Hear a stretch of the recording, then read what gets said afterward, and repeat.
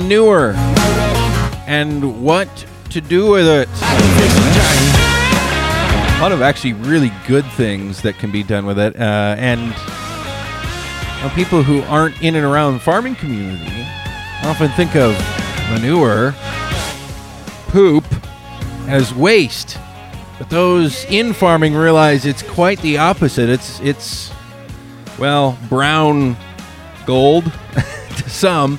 Certainly it's what our crops grow from here in Whatcom County and Skagit County as well. And that's what this show is focused on, by the way. Welcome back. We continue here on The Farming Show on KGMI News Talk 790. Dylan Honcoop with you here on your Saturday morning. Of course, glad to have you here with us talking about things that are important to kind of, I don't know if unique is the right word, but certainly we've got some different farming issues here than maybe in other parts of the country, and that's why we have this local program to focus on this. I want to thank our local sponsors, McAvoy Oil Company, brand new sponsor.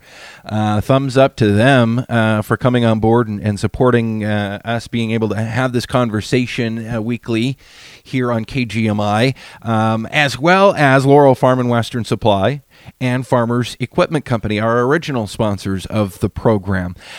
We talked quite some time ago. Well, we've talked a lot about manure. Manure is a big deal here locally.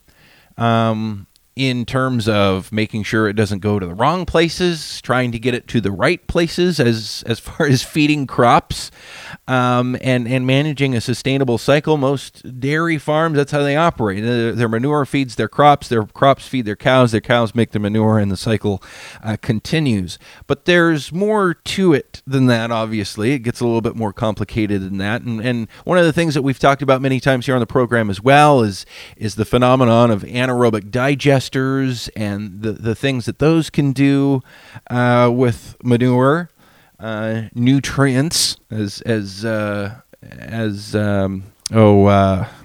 Embertson at the Conservation District is always very good at reminding. She's a nutrient management specialist, aka a poop scientist.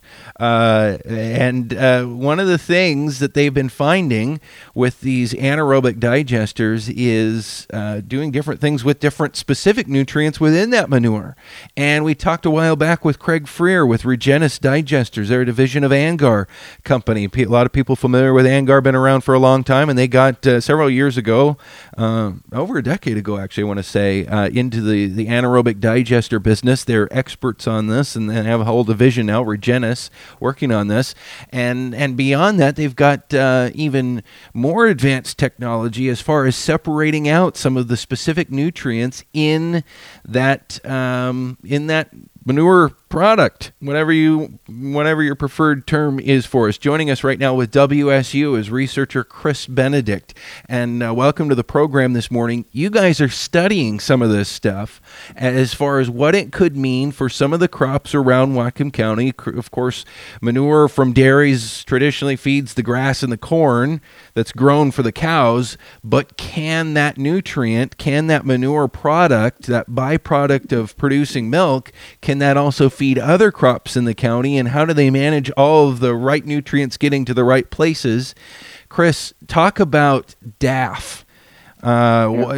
Dissolved air. Explain what it is. I always even get the acronyms wrong and all of this stuff. But what are they doing with manure? So DAF, thanks, Dylan. So DAF is a technology that is a kind of at the back end of the anaerobic digestion stream of manure, and it uses some technology that creates a phosphorus-rich solid and separates that off from the digested manure.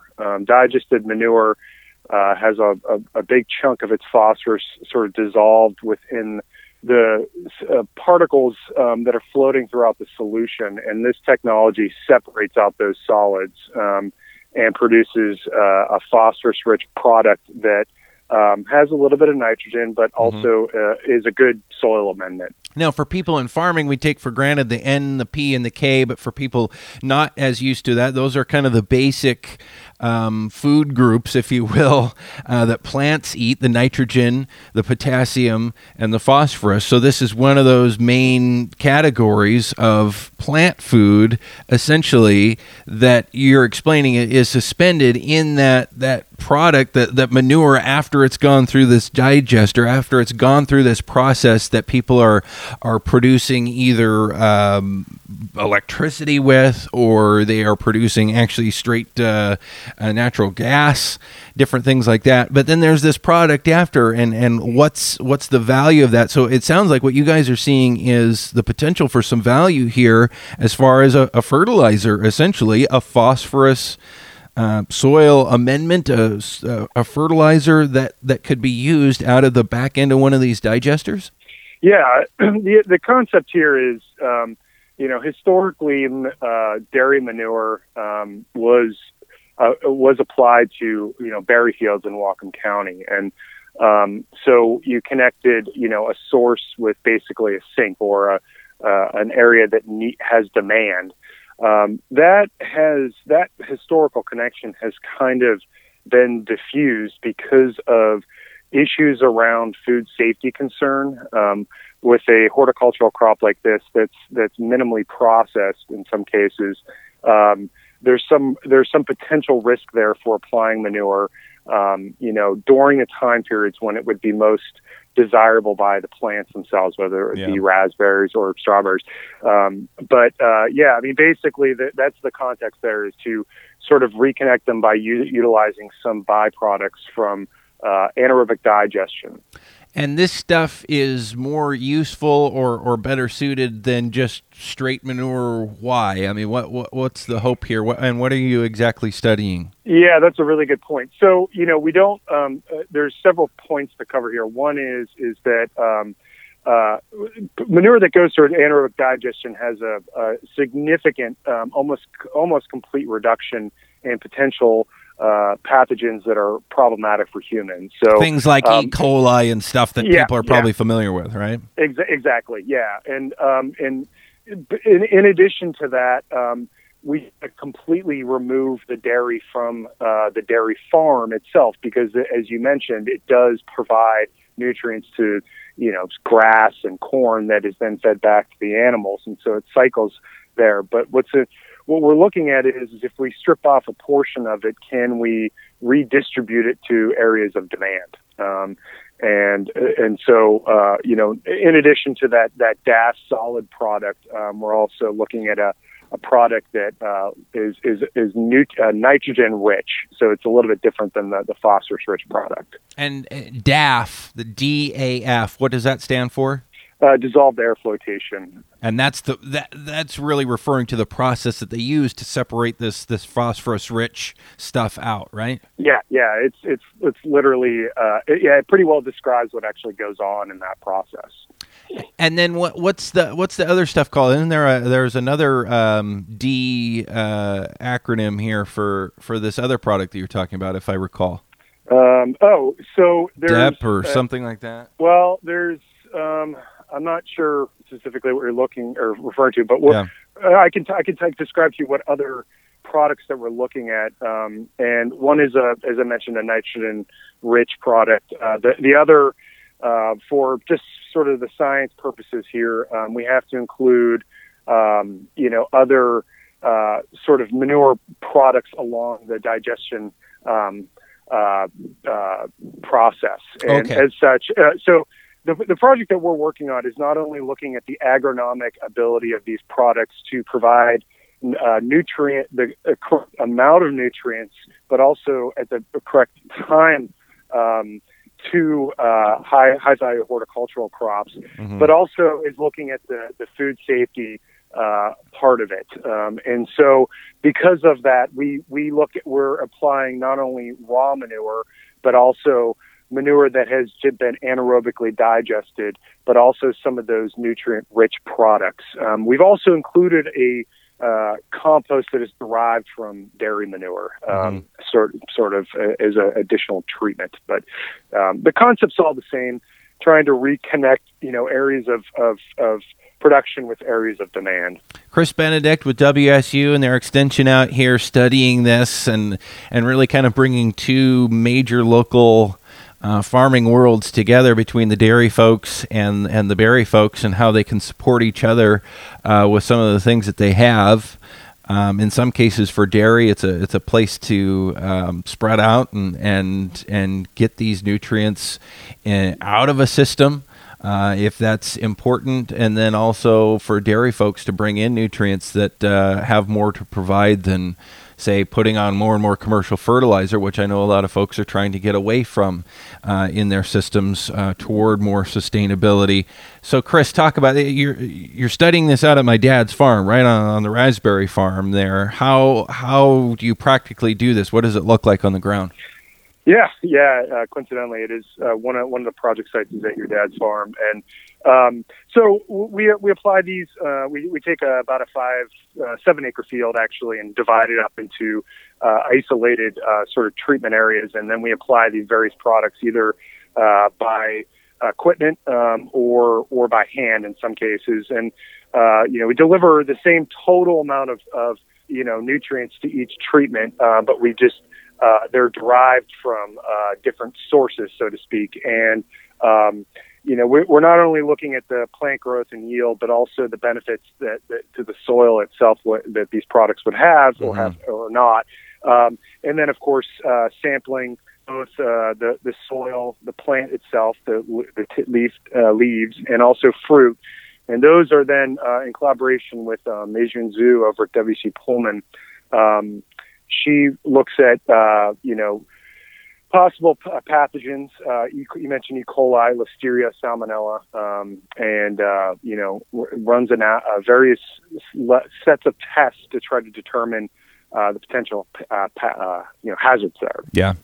And I know that's been a concern for a long time, and I know that's something, my dad and I have talked about, and it's been one of his goals and something that I worked on with him in years past, is how he's wanted to know how can he utilize dairy manure as a nutrient on his growing raspberry crop. It's obviously easy to apply in between crops, in between plantings, I guess I should say, when it's open ground and incorporate that into the soil. But how do you feed a growing raspberry plant that's there year after year after year with that nutrient that comes from dairy manure? It's a little bit tricky, and that's been one of the main concerns, is it has to be done in a way that's safe, that doesn't cause any sort of contamination of anything. And I know that's a challenge he's dealt with, and it's kind of what you're studying here is the results of how he's been doing that and using some other products now that you're bringing into the mix. From what I heard from him so far, some of the initial results are encouraging as far as the ability to avoid any sort of contamination. Yeah, I would say at this point, we're 2 years into a 3-year study, and at this point, we're not seeing really any significant risk from almost all of these products in the way in which we applied them. We try to apply them early in the year so that they're basically land applied as far away from harvest as possible, but also the manner in which they're applied, the area that it's applied to, but also the application rate, so that we're not applying it excessively. Of course, we want to meet plant demands is the real goal there. But and really that should be the goal anytime that nutrient is applied, whether it's to a grass field, a corn field, or a raspberry field. And certainly in any of those cases, you got to worry about not contaminating the surrounding water and environment. You need to worry about not contaminating the actual product that you want to feed the soil, and then the soil in turn feeds the plant. And I think a lot of this has come out of the increased focus on soil health. And that's a positive too here. We've in months and years past, we've had Ray Archuleta here on the program and David Montgomery talking about his book on soil. We've talked with several experts. We've talked with producers and farmers about their growing attention on the health of soil and how big of a factor that is to the health of their crop and ultimately to their livelihood. And it sounds to me, maybe you want to weigh in a little bit more, Chris. This is a big motivation for this is the soil health aspect. Yeah, that definitely is a big component, and that's what we actually spend a whole lot of time looking at. The soil biology, the soil chemical, and the soil physical components. Which kind of cross each other to sort of overlook the overall soil health component, and that's a big driver. Manure is, generally speaking, a positive for soil, and so. Really a lot of these products, the carbon that is a major component of them, bring about the benefits, not only in short term, but really, really in the long term. That's the overall goal. Well, and I think the overall message here is we've got the ingredients for a very sustainable system. If you look at the system from a very high level view as far as agriculture and farming, in our region here, it's about getting those ingredients to the right place at the right time with the right care. Yep.